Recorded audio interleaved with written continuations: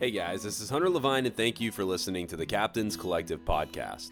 Brought to you by Skinny Water Culture, All Hands Vodka, Costa Sunglasses, Turtlebox Audio, and Orvis Fly Fishing.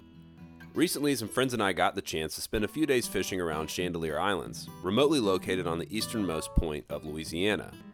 During our trip, we stayed in a floating fish camp called the Pelican Chandelier, and spent our days chasing bull reds, jacks, and other flats fish, and spent our nights eating great food, smoking cigars, and enjoying drinks on the camp's rooftop. We carved out a little time to sit down with the Pelican's owner and operator, Richard Schmidt, to hear his story and the history of the Pelican, and how he likes to approach these big fish. In this podcast, Richard shares about their fishing and operations, what he's learned from taking on the Pelican. And during our rapid-fire questions, Vince Degura and Chase Hancock from Skinny Water Culture hop in and help pick Richard's brain and hear about his passion for boxing, shark stories, and so on. To learn more about the Pelican Chandelier and to book your spot for next year, head to the blog post at captainscollective.com. Thank you for listening. We hope you enjoy. This is the Captain's Collective.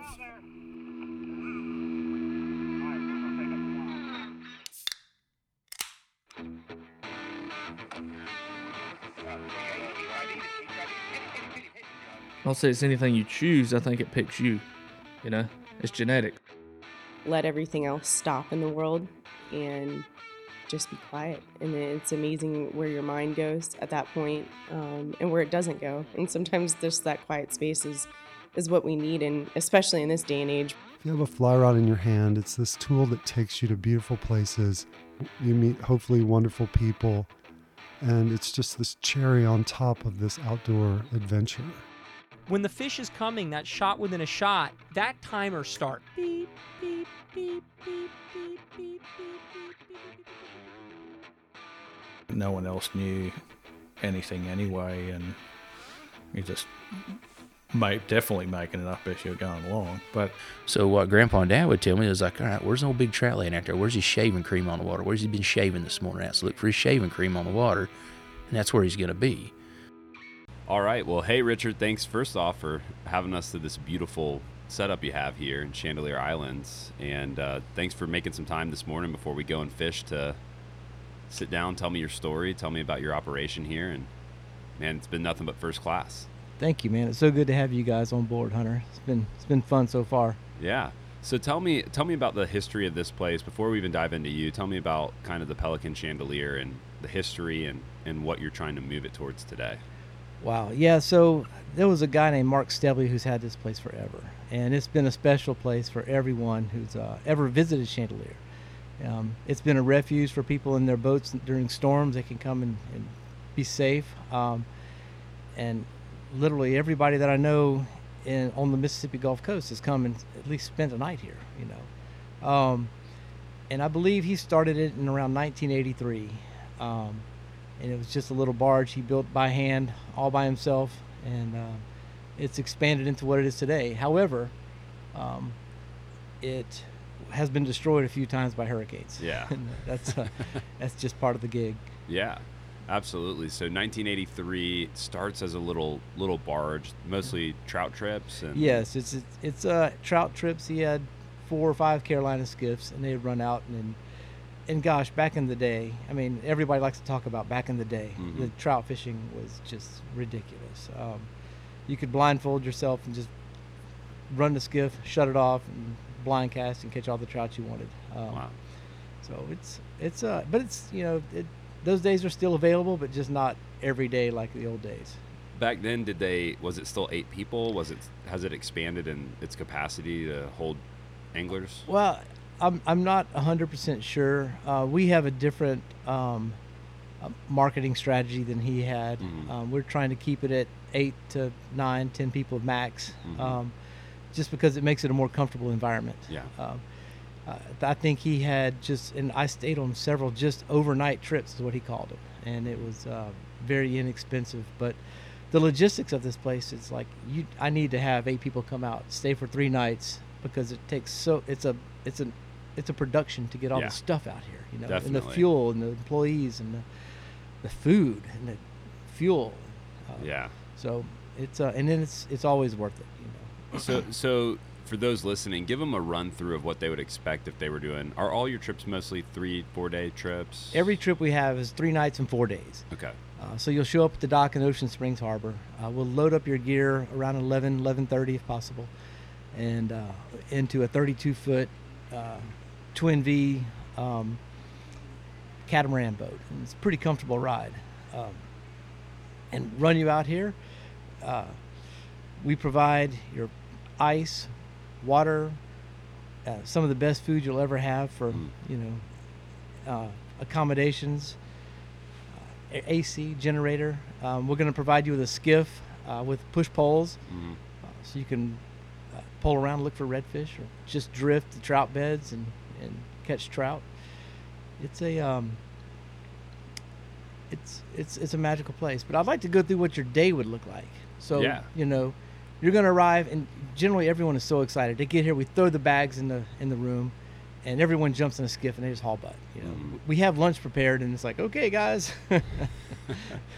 And the guys will come back eventually, when they get hungry. So they'll fish that first afternoon, and when they come in, we have hors d'oeuvres and steaks already on the grill, ready for you for dinner.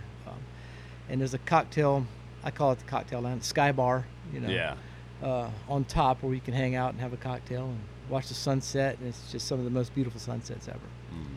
And we'll wake up early in the morning. My crew, Jason Cox and Eli Troutman, and sometimes myself, are up at 4:30 in the morning making coffee and breakfast, and making sure you have plenty to go, and plenty of fuel to go with, to take with you to go out for a full day of fishing. And when you come in, we'll have lunch ready, and a lot of people take naps in the heat of the day and go back out for the evening bite and come back in. So yeah, it was awesome last night. One of the cool things about kind of how we're doing this trip, all 8 of us are, we all either knew each other or knew of each other, and so everybody goes out in their skiffs and running all over the place, and some of the guys didn't even want to stop here on the way in. They just, as soon as they got to the island, they just started fishing. And but it's fun because as there's smoke on the grill coming up, and you're sitting at the Sky Bar, and you're talking to your friends, recapping the day, showing photos. I mean, that's real.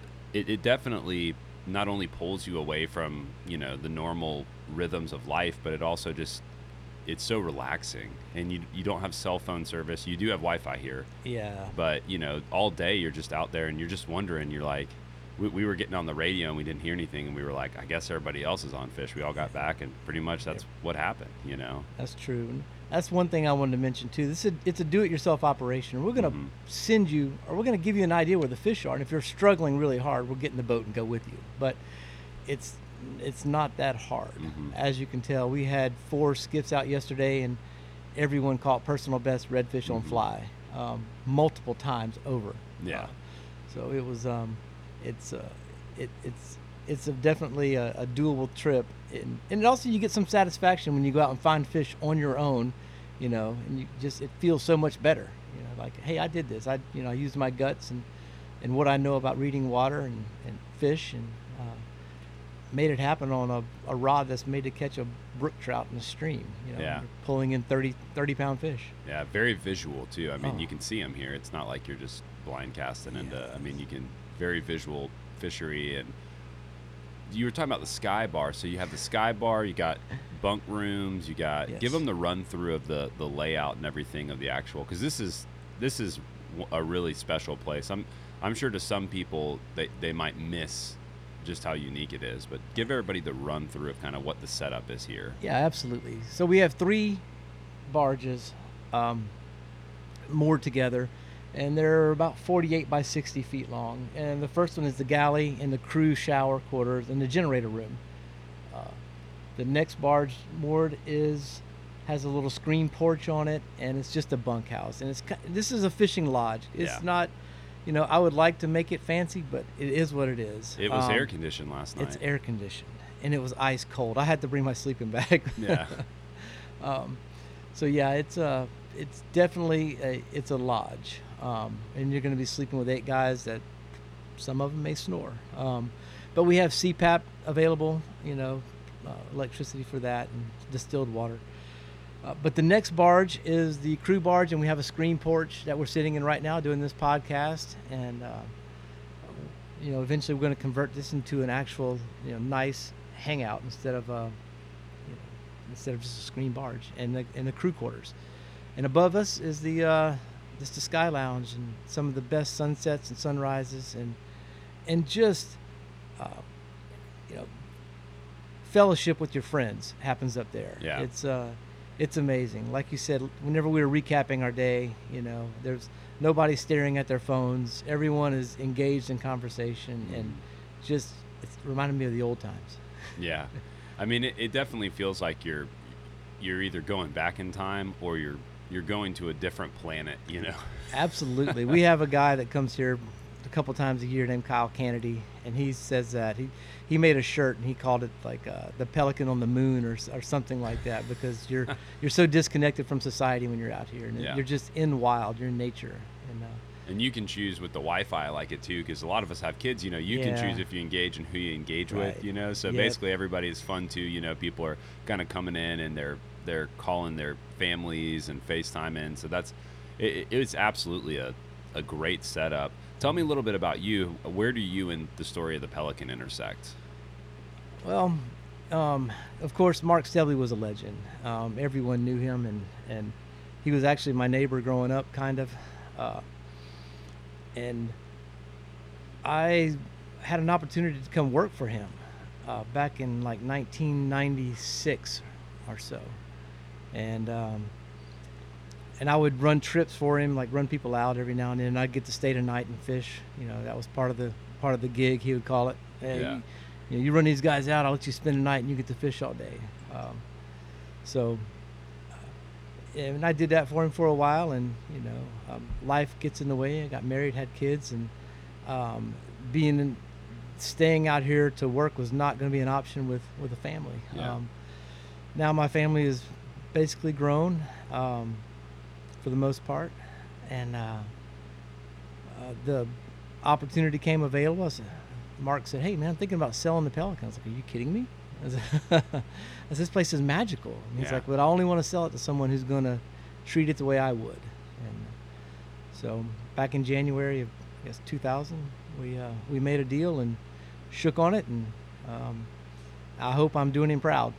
Yeah, I mean, it's hard to imagine a place like this going in the hands of somebody who would take something you literally built by hand, and you literally poured your blood, sweat, and tears into, and then hard to imagine it going to somebody who wouldn't honor that. So I'm sure that felt to you pretty meaningful to. It absolutely get that was, torch. man. It really was, and not only did he build it by hand once, he built it 3 times because it got destroyed in 3 hurricanes or 2 hurricanes. It's pretty special, and I feel honored. And we're not trying to reinvent the wheel here. The things that are important to me are conservation. Mm-hmm. I'm hoping that we can be a gateway to the Chandeliers for conservation. I'm hoping we can start promoting more catch and release. We're talking about doing a catch, photograph, and release tournament where at the end of the year, whoever catches and releases the biggest trout and the biggest redfish, maybe gets $1,000 off their trip next year. Or they get to come for free. Yeah, that's a good idea. And I think that's a pretty good, that's a pretty good incentive to release a nice fish. Mm-hmm. Let that baby grow, because this is obviously my livelihood. I need people to come out here and catch fish, but there has to be fish to catch. But for me, honestly, catching fish is not my priority. When I get out here, I melt, I relax. I just turn into just a piece of jelly. It's so relaxing. I've seen you. Yeah. Yeah. Relaxing. It's an easy thing to do here. No hard task here with that. Back at home with kids and traffic and things like that, I think people struggle a little bit more. Yeah. So, did you grow up fishing here as a kid? I sure did. It was. I would get out of school at 3 o'clock in the afternoon and jump in my dad's 19-foot aqua sport and haul butt, knowing I only had an hour to fish before it got too dark. And I would fish because I'm just eating up with it, and then jump in the boat at dusk and run home. And how old were you at the time, you think? Oh gosh, old enough for him to let me use the boat, so probably 15. This is it's a pretty far place for most 15-year-olds to run. Yes, that's the crazy thing. I don't know that people understand. We're 26 miles offshore, and it can get pretty treacherous. Mhm. It's if you've ever been in the Gulf, you know how choppy the water gets, and there's not big, huge ground swells that you get to see in the Atlantic where you can kind of dodge. The waves come and they come and they come and they come, and you think that you're never going to get here, and you're in the middle of the ocean, and you can't see land behind you, and you can't see land in front of you, and it's you feel kind of small. Yeah. Did you ever have any stories over the years of running out here where you thought, I'm going down with the ship? Have you gone down with the ship? I have not gone down with the ship. I've taken several waves over the bow, and I just the only time I think felt like I was in trouble, and I never wanted to tell my dad this, so I hope he's not listening, was in his Aquasport. Yeah. I think we almost sunk that thing a few times. But Wow. man, my little Hell's Bay, it takes. I shouldn't feel so comfortable taking the waves over the bow as I do. Yeah. But it's not a place where you want to come out in a 18-foot skiff and do this on the reg, And that's the beauty of the place. We have this 32-foot Twin V that's going to get you out here in anything, and you're going to roll up to our dock, and we're going to have 5 poling skiffs waiting for you. Yep. And so I think it's the best way to experience the chandeliers, especially for a sight fisherman. Yeah. So tell me about for you. So you're a kid. You're coming down here. You're fishing your dad's Aquasport. At one point, you get the opportunity to work for Mark Stebley. Yes. So at one point, you get the opportunity to work for Mark, and then, kind of for you, did you begin guiding shortly after that? Did you go into a regular career? Well, what did that path look started as a marine biologist. A fun job. Oh my gosh, so much fun. But it still wasn't my passion, So I got my captain's license, and I started like an apprenticeship underneath another guy. And, flats fishing, I didn't know that's how I was going to evolve. I knew I wanted to work on the water. Mm-hmm. And this guy named Bo Hamilton he worked for another man that had several boats, and Bo would let me operate sometimes and mostly clean the boats. And eventually, when I could afford my own boat, I started guiding around Ocean Springs, and just part time, just to get my feet wet and see if I could do it. But, family is there, and the number one thing in my life is family. Mm-hmm. And so, a fishing guide is, and most of these captains that you've interviewed can tell you that you're gone before the sun comes up, and you don't get home until the sun comes down, and then you're beat from being in the sun. So it kind of came down to a point where, at the time, my wife, I had a 2-year-old, she's like, you can either be a fishing guide or you can be a husband. It's like, I think I'll be a daddy. Yeah. So I went back. What did you do in that season? I sold insurance, Okay. which is a very lucrative career, but it's never fulfilled my passion. Mhm. I sat behind a desk getting yelled at by people, and I had to wear shoes, of all things. I mean, Yeah. It's a pretty big leap of faith to leave a secure income Sure. and take on quite a huge debt when Yeah. buying this place. But I'm following my dream finally after 51 years. Yeah. So tell me about the leap of faith, because I think that's something that when I interview people and they talk about making and most of the time it's in the context of, I quit my job and became a full-time guide, but I still lived in the city. I still, had, for you, this, and then in a lot of them, when they become full-time guides, they don't take on large debts buying a Right. big business. Right. So tell me about, what did it look like for you to work through that, and was that an easy leap to take? And No, I'm still processing it because let me back up a little bit. I owned a fly shop from I just keep digging out gold Yeah, here. from 1999 until 2005, and that kind of jump started my guiding career. Still part-time guiding. We did, and this was really before the internet. So somehow I got hooked up with the Department of Tourism for Mississippi, and he brought in Mark Sosin, and we did several fly fishing shows. And he brought in this guy named Chad Foster from Fly Fishing America, and we did TV shows with him. And from every different network, from TNT. We, and every time we did a show, the phone would just start ringing. So I stayed, I kept my weekends booked, and booked. And then I think that was the point around 2005 or so. And my wife was like, hey, I decided, I knew it was taking a toll on being a dad. Yeah.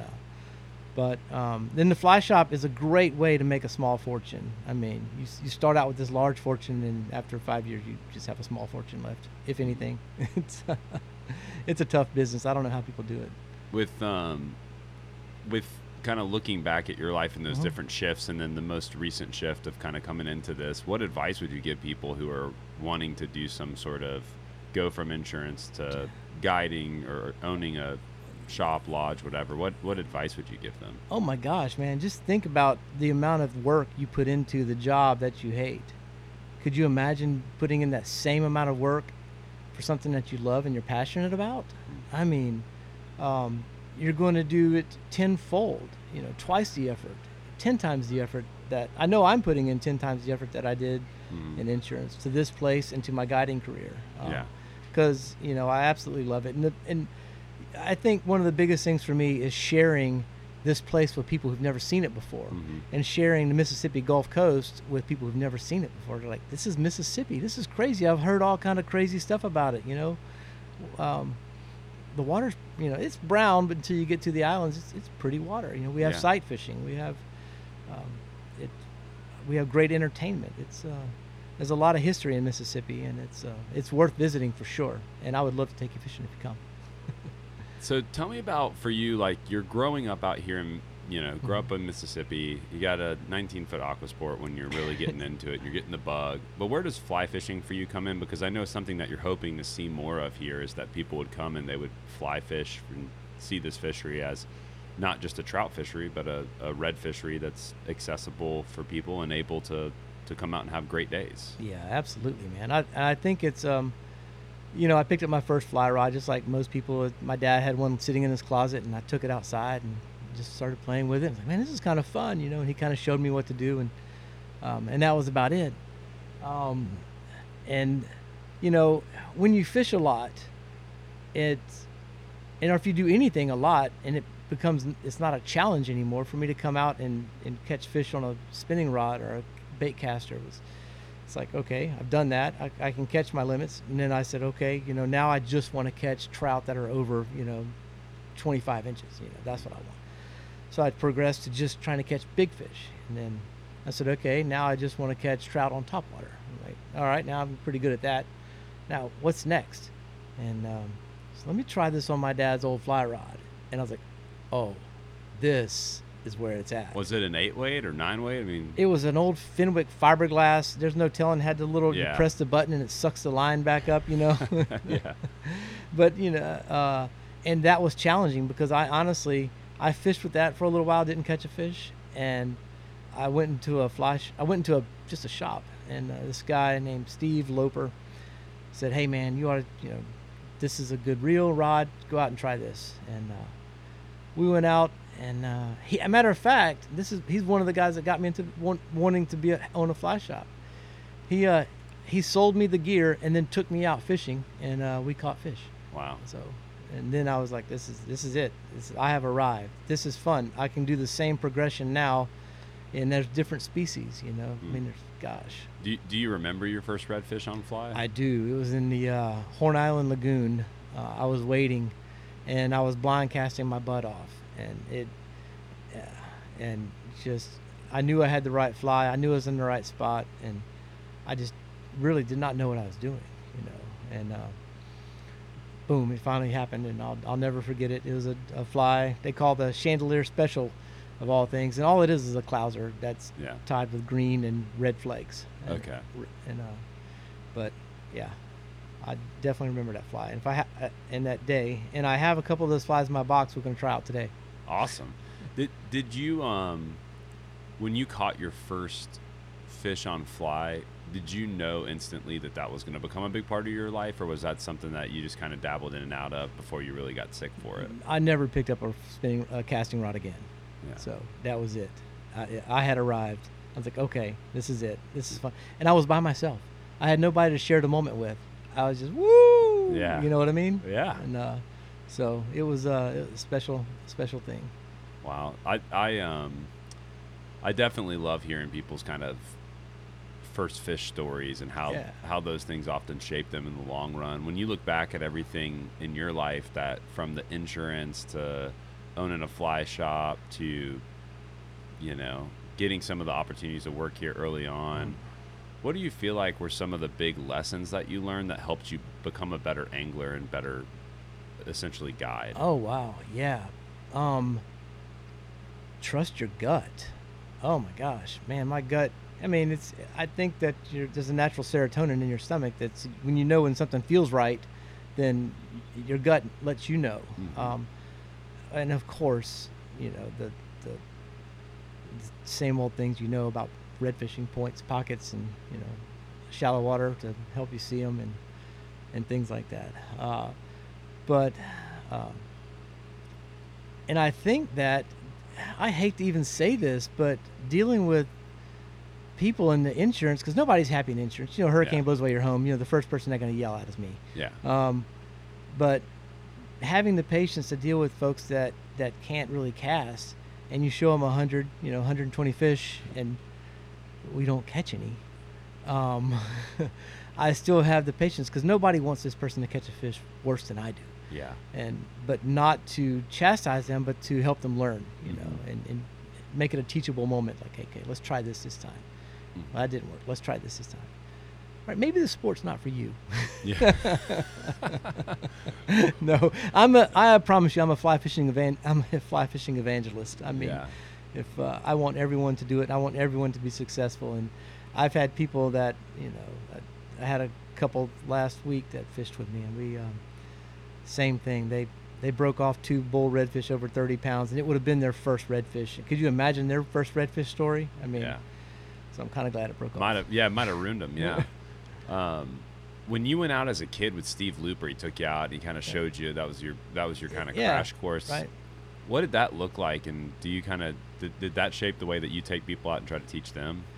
Absolutely. I mean, he spent more time showing me how to cast and how to strip and how to, you know, get the fish on the reel than you know, and so it is, and he doesn't even know this. I haven't seen him in probably 20 years, but yeah, he was a big influence on the way I guide people and talk to him about fly fishing. You know, patience. Yeah. How has your guiding changed since you've been out here? Oh man, you know, my guiding is, I don't get to fish out here enough when I'm guiding because of the logistics. I mean, to make that 25-mile crossing in my skiff, and I have someone from Birmingham or Wisconsin or St. Louis, you know, they're just not water people, so it's a little intimidating for them to get out in 3-foot seas. So I have to fish the barrier islands and the marshes, and but if we have a day like today, I guarantee we're coming out, and we're gonna get here in a hurry. It's slick, guys. I wish you guys could see it. It's like butter. Oh yeah, I'm sure the guys are tearing them up right now. I'm so jealous. Yeah. We'll be out there soon enough. One of the things I want to circle back on too was just, we talked a lot about the actual physical place of the Pelican Chandelier, but can you kind of give people a rundown of what the lay of the land looks like fishery wise here? Because, you know, you got some interesting stuff going on with vegetation to how the flats lay. Give them a little rundown of that. Absolutely. And the islands it is about 15 miles long to the south tip, from the north tip to the south tip, and it runs north and south. On the west side of the island are mangroves and marsh and shallow flats that extend about a mile out. I mean, you can just about wade a mile from the marsh and mangroves to the first sandbar. And a lot of my trout guys love to do that. And the grass clears the water up, so it's crystal clear. You can see very well. And personally, you know, I like to pole those flats and look for big bulls floating over the grass, and they glow. The trout guys like to throw their topwater baits and over those grass, and the big trout explode on them. And there's bayous that run through these mangroves that you can pull the skiff through and go catch redfish. There's a few cuts in the island, and a lot of water flowing through there. And so there's always fish where we find moving water. On the east side of the island, it's all hard bottom sand. You can barefoot wade it. And there's generally big trout out there if you're a trout guy. Always redfish. It's so if you can never fish the outside, you got to get out there and catch redfish. There's schools, the little slots. Unfortunately, the smallest fish we saw yesterday was 30 inches. We were all okay with it, but yeah. We need to catch something for dinner, so somebody needs Yeah. to catch a slot fish today. Yeah. My bet's on Chase Hancock. Yes, I like that guy. He's a good caster too. So yeah, there's that. The outside beach has 2 sandbars and it's really clear water in places, and it's all. One of my favorite things to do is grab a backpack, stick a Yeti jug full of cold water in there, and maybe a celebratory beer, and walk down the beach with a box of flies in my pocket and a fly rod in the other hand, and just, if I walk 2 hours and catch 1 fish, it's pretty special. It's a good time. The solitude and just the one-on-one, you and the fish, and just enjoying the moment. When you think about what you hope this place will become and what you hope to see here, Oh yeah. what comes to mind? So, I'm not going to try to reinvent the wheel. Stebley has made a good thing happen for a long time. However, I told you about following your passion. Well, my passion is fly fishing. So the more fly fishers I can get out here and show them, how incredible it is, the more enjoyable my job is going to be. Also, I tend to see that the fly fishermen are more conservation minded, and yesterday we didn't keep 1 fish. The trout guys that come, they kill a lot of fish, and it's a paradox. I mean, I need these guys to catch fish so they come back, but I don't want them to kill all these fish because we need them to catch for the next group, you know? And the truth be told, these guys get to fish once a year, so they come out and they catch as many as they can. And I hope they get to eat them. Yeah. So we definitely cook a good portion of them for them on the third night, so Yeah. they can. I'm looking forward to that for sure. Yes. Yeah, Yeah. that's gonna be fun. But yeah, I mean, me and you were sitting out at the dock this morning, and we were just talking about, how special this place could be too for, a lot of guys who fly fish. There's all these stereotypes and stigmas, and the truth is there is bad elitism in the fly fishing community. But if people remove how being a fly fisherman makes them feel in comparison to other people, if you just talk about the actual experience, it's always about experience, right? Like, why do you fly fish? For the experience. Yeah. Why would you come here? For the experience. So I think like groups of people similar to what Vince put together from Skinny Water Culture with this is, I think you'll see groups of people say, man, I just want to hang out with my 8 friends and fly fish, and everything from breakfast and coffee, watching the sunrise, and having drinks from the Sky Lounge, to everything's about the experience and not necessarily about what do you take home. It's actually just, even if you take nothing home, the experience here is really what it's Absolutely, all about. Man. That's what I'm selling. I'm selling the dream. I'm selling an experience. And as passionate as I am about fly fishing, when I get out here, I rarely fish. I'm fishing today because I'm with some fishy guys, and it's just fun to have some people that are like-minded and just want to go out and catch fish, and and can pull a skiff. Number one, I don't. A lot of us like pulling and watching somebody else.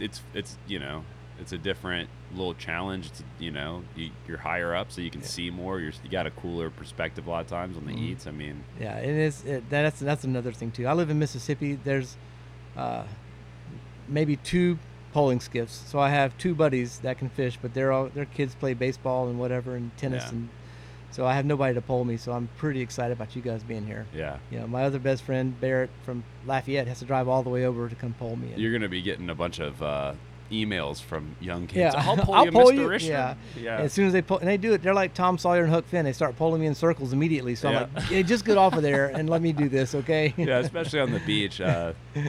Watch the breakers. Watch the breakers. Yeah, and then we're swamped. Yeah. Well, I'm excited about the next bit. I want to do some rapid fire questions if Cool. that's okay with you, but I think we'll do it tonight at the Sky Bar, Okay. Sky Lounge, with Right. have some of the fellows around doing drinks, and let's go Perfect, man. fish. Yeah, let's do that, man. Cool. I'm looking forward to you pulling me around some. All right, so we got everybody here. We're having some drinks, coffee. Wait, Yes. were we recording that the whole time? Yeah, we were. Oh, sweet. Nice. Bailey's, Got some creamy, good content there. and some creamy Yeah, Bailey's. That's good stuff. But time to transition to some rapid fire questions out here on the porch. So our first question is, and I should say this, I got Vince Segura and Chase Hancock on the mic, and then the rest of the guys are hanging around, We're all here. setting the scene. There's a rainbow. There is a rainbow. Could you describe the rainbow, Vince? It was different colors. Goes up and arcs, comes down, off in the distance. That was Amazing. best description of a rainbow I've ever heard. Yeah. Powerful, If powerful I was stuff. if I was blind, I could see See it it. so vividly. All right, Richard, question number 1.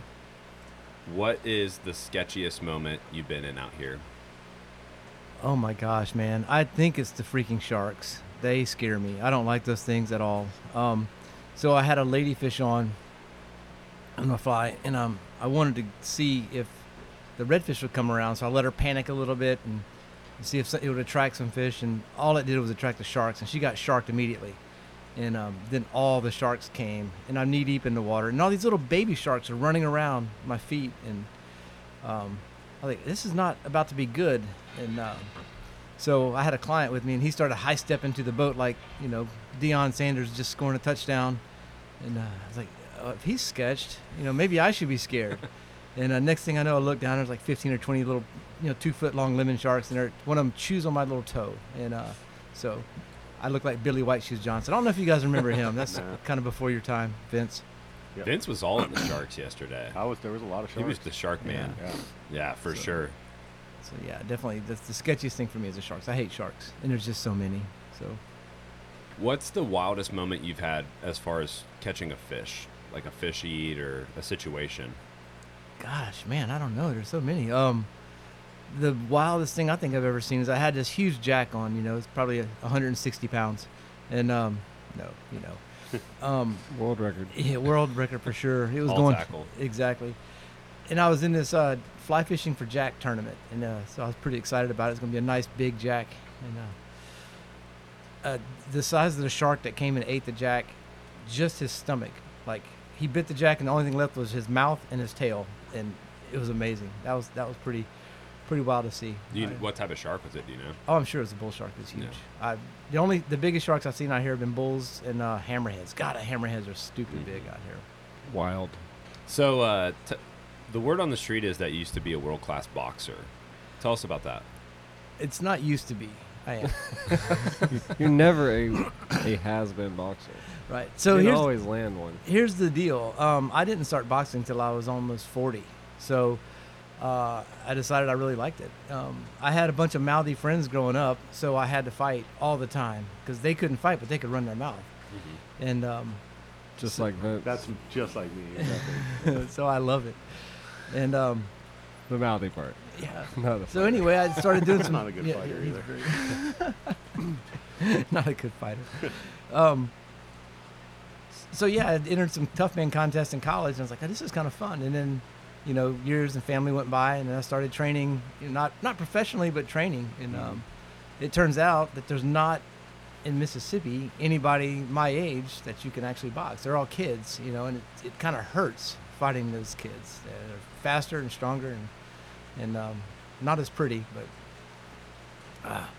So anyway, I started going to New York to fight once a year and train with some professional trainers, and it's really fun. I do it every February. Try to get in the best shape I can, and go up there. And they actually have people like they have to be my same age. I'm 52 right now, so I have to fight somebody between 57 and 40, whatever, 7. And they have to be within 10 pounds of my weight, which when I get down to my fighting weight, I'm at 142 pounds, which is stupid skinny. It's almost as skinny as P.J. Johansson.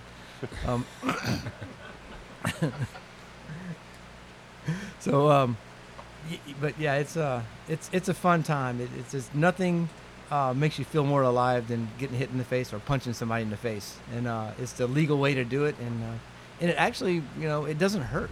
Once you've been hit in the face, if you've ever been in a fight, it doesn't really hurt until the next day. So it's fun. Has that changed? Like, have you learned any lessons from that you feel like you've applied here? Yes, duck. Whenever somebody's tossing their fly behind you and you're on the platform, you got to duck. And you got to be good at ducking, especially when Vince is up there and he has no presence of, spatial presence of where he is and what he's doing. Oh, he knows. He's trying to catch a fish. So he doesn't care. That's right. You move. Richard had a moment yesterday, but we won't talk about it on air. I can't remember that. A casting moment. Oh, yeah, I hooked myself in the ass twice. It's because the guide was screaming at me. It got me all... To be fair, you didn't hook me, though. Yeah, because I used to like you. You can control the fly like that. So. Yes. I was mad at myself. So what's one piece of gear you have to have on the boat with you that's not a fishing rod or fly? Oh, man, that's interesting. Besides sunglasses, our raincoats. Man, beer? Oh, if you don't have beer, then we can't fish. We can't even be friends. I pulled up next to this guy in his skiff the other day, Bryson. Hey, man, toss me a beer. And he throws me this thing, and it's like some kind of spiked seltzer tropical punch. And I was like, that's not a beer, dude.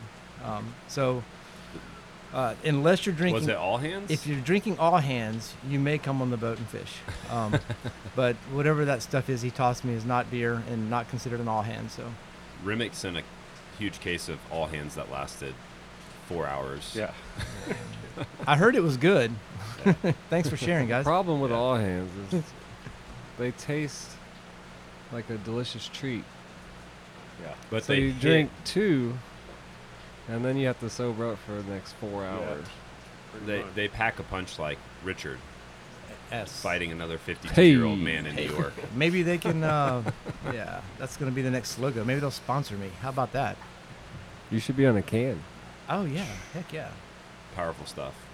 Very powerful.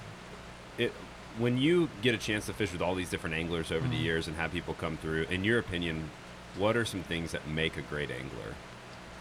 Gosh, the eyes are my favorite. If someone can see fish before I see them, I get so excited and pumped up about that. I think even you yesterday were like, you cannot see that fish? Like, no, dude, I'm 52. You're only like 15. I mean, I can't see. So that's my favorite thing is somebody with eyes. And I don't get, unfortunately, we don't get a whole lot of great anglers. So we're blessed to have you guys on board. And it's fun to watch you guys fish, man. It's just insane, the casting and the way you guys can see and the hook sets and especially the way you land fish, Hunter. I mean, you've only broken off like 2 of my personal bests this weekend. So who fishes 20-pound tippet, dude? Normal in the people. Bahamas. Yeah, getting there, but yeah, just somebody that can actually throw a backhand cast and see fish is awesome. I like fishing with people who can't see because then whenever I cast at a fish and they didn't see the fish, I'm like, oh, perfect presentation. Can I scratch all of that and retract that statement and say the most important thing I like about someone is that they can pole a skiff, and you're getting there. I'm getting there. I was in the surf. I have a question for Vince. Yesterday we went out crabbing with Richard, and he took us to this top secret crab spot. Crab X. It was my spot. He found Crab it. He's X been scouting it since he's been here. on Google Earth and kind of looking at the contour of the ground and everything. Give us some tips on crabbing. Richard, you can chime in too, but Vince, could you give us just some crabbing tips based off your experience? Doing it the way we were doing it, you just got to go hard on it. You can't let the crab get away. So Yeah. you just got to. We were just dip netting them. It's like ankle deep water, a little bit more than that, but they're gonna get away from you. And if they get away from you, they're gonna bite you. So or not bite you, but claw you.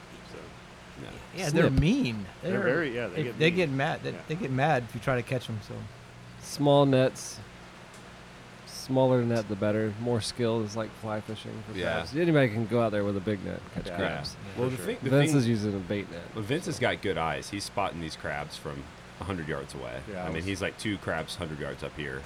2 crabs, 2 Exceptional. o'clock. We developed a 2-person system too, where they were trying to run deep, but then we'd have it's like Teamwork. dog hunting, you Yeah. know. We would just basically push them to each other and scoop them up, and I think overall we got some great crabbing content. Richard was caddying the Skip He there. wasn't doing Marquesa. he had the turtle box on it and was monitoring the beers Yeah. and Yes, and keeping the sharks away from you guys. By the way, you're welcome. You put me in the water with the sharks. I know.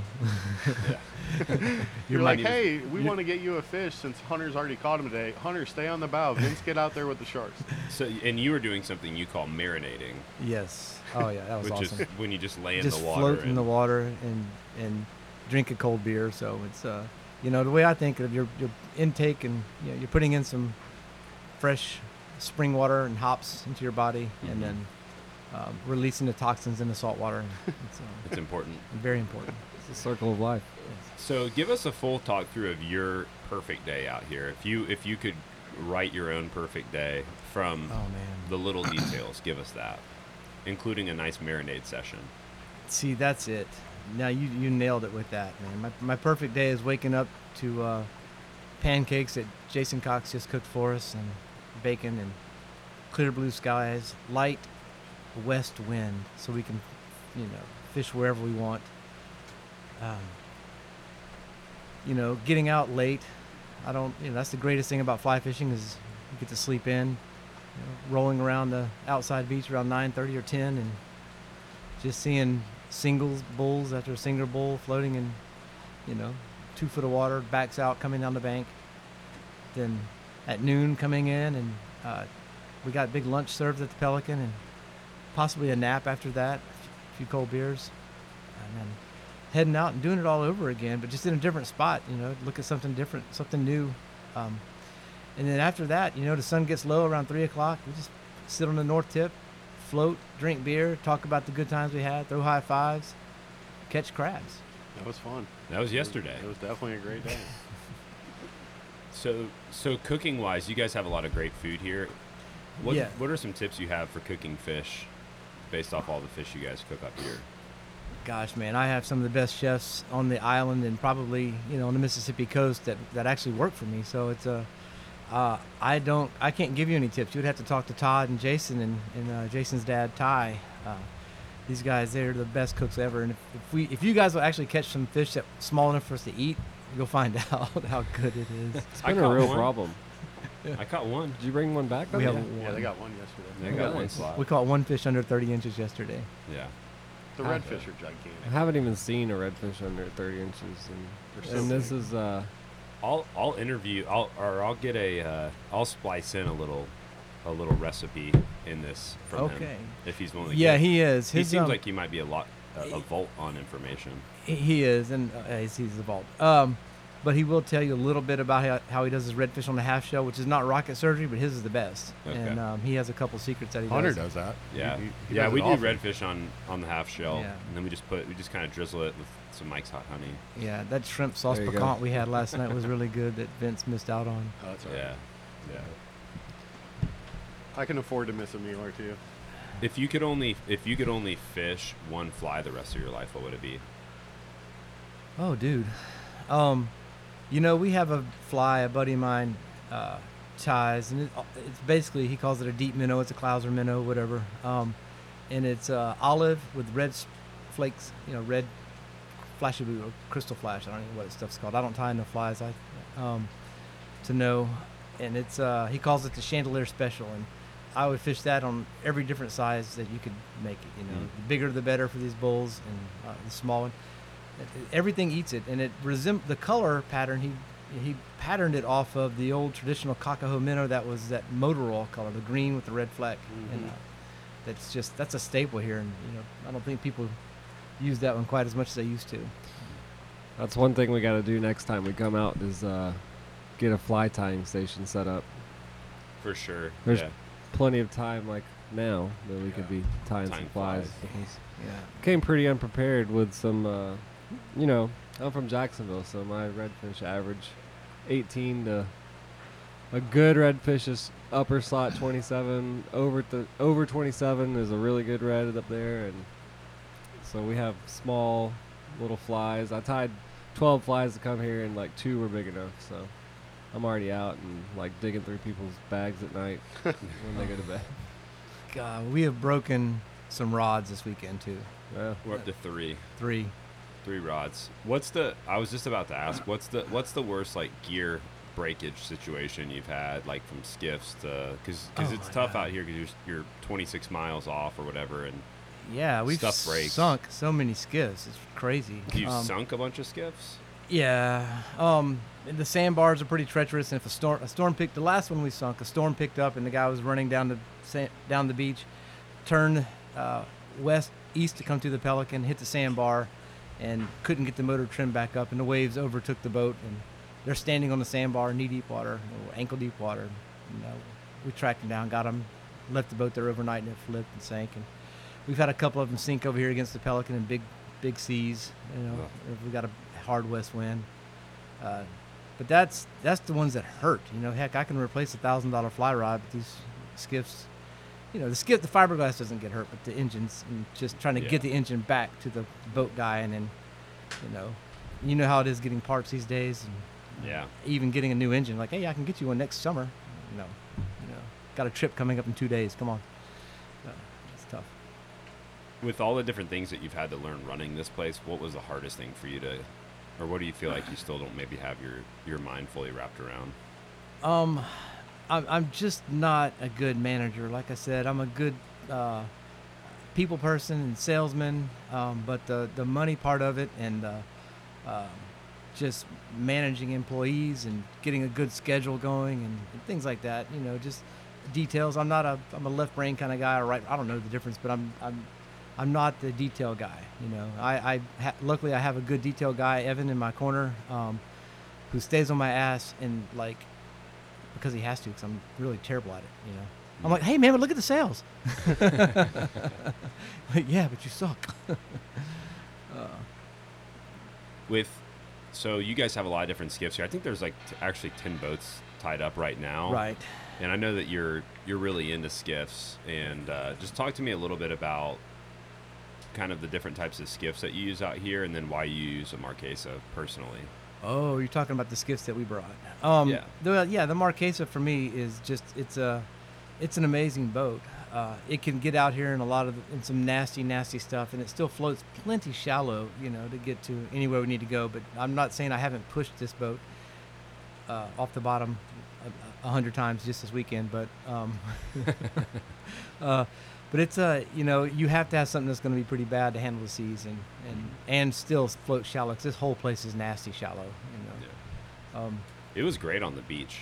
Yes, the beach is so stable. I was really glad we had the bigger skiffs for being on the beach. I mean, that would be a totally different scenario. Yes. The smaller skiffs. Right. We have small polling skiffs at the Pelican for our clients to use, but we do not encourage them to take them to the other side, because I think Vince told me yesterday he passed somebody that was bailing their skiff out from one of the other motherships because it got beached and washed up on the shore. That was Chase. One of these guys. Yeah, that was Chase. Yeah. It was one of the guys with the SWC hat on. I can't remember which one. They look alike. They look so much alike. We're almost twins. Yeah. They look exactly the same. My beard's smaller, but that's it. Really. Y'all got anything? Any questions? Done a great job, Hunter. I'm just trying to think. I'm still gathering. Are we going to be it able all to in. fish today, you think? Survey says yes. Awesome. Looking forward to it.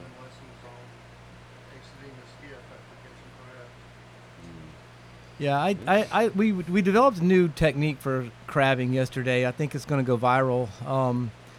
Whenever you put Vince on the casting platform and we pull the skiff, actually looking for the crabs, and then he has to do like a gainer off of the bow with the net and still catch the crab when he orients himself from the ground, and it was amazing to watch. I have it on video. It almost seemed like it was unnecessary, because when I got out, when I landed, the crab was still there, and I hadn't gotten him yet.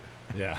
And then I got him. But you catch him by surprise. The whole jump part almost, I think it shocks I don't want to give away them. the secret, but like the whole jump part was really just showmanship. Yeah. Right. Well, it stuns them. They're in awe, and they can't move. They've never seen that before in their whole life. That's likely. You're and a lot of people who are crabbing, they might say, do I really need an $80,000 skiff? Yeah, but And the answer is, yeah, yeah. Do you want to catch crabs? just be careful. It's slippery underneath where the crabs were stacked on top of each other. It's kind of slippery. Vince I broke my tailbone. Vince broke his tailbone It on a hurts. skiff. So Yo. Dan's been looking at us like an idiot for like 30 minutes. It's his only look. Dan's like, why are we not fishing right now? Yeah. I've never seen anybody fish as hard as Dan. I'm excited. I hope I get to fish with him today. Oh, I hope you do too. You should be able to. I hope he gets Fish with to. Chase. I hope he gets to pull me. Dan's got some questions. Does Dan have questions? All right, I'm just gonna All right. wrap it up there. Yeah, then. go on. Just hop back down, Chase. You're No, you're throwing the vibe off now. Sorry, I wanted Dan to get in here. All right. Dan's way more interesting than me. How come you are you going to interview Dan ever? If Dan will let me. He won't. Probably I, won't let you. I thought this was the trip because I thought at some point Dan would get lit enough to let me interview him, but Yeah. that's not it. He'll come around. I would like to Eventually. interject. There is an awesome group of guys here on this trip, man. Some fishy individuals, and just fun to hang around. And you know, we generally like to show people some of our spots if they're struggling, but we haven't had to do that. These guys have found fish on their own. Whoa, whoa, whoa, whoa. There's spots we don't know about. Yeah. Yeah. We're going Vince is today. struggling. We need to get out there. What Richard doesn't know I is got a we pole. the first night we snuck on his skiff and got all the Got it, coordinates yeah, off his that's GPS. right. Oh, yeah. But we didn't. We wanted him to be proud of us, and we didn't tell That's him. right. But well, hey Richard, thanks so much for coming on the podcast, and we really appreciate it, man. Having an awesome time. Hey, Hunter. Great fishing with you, and I appreciate the opportunity, brother. Thanks again for listening to the Captain's Collective podcast. Help us out by sharing this podcast with your friends online and leaving us a review on iTunes or Spotify. Thanks for listening. This is the Captain's Collective.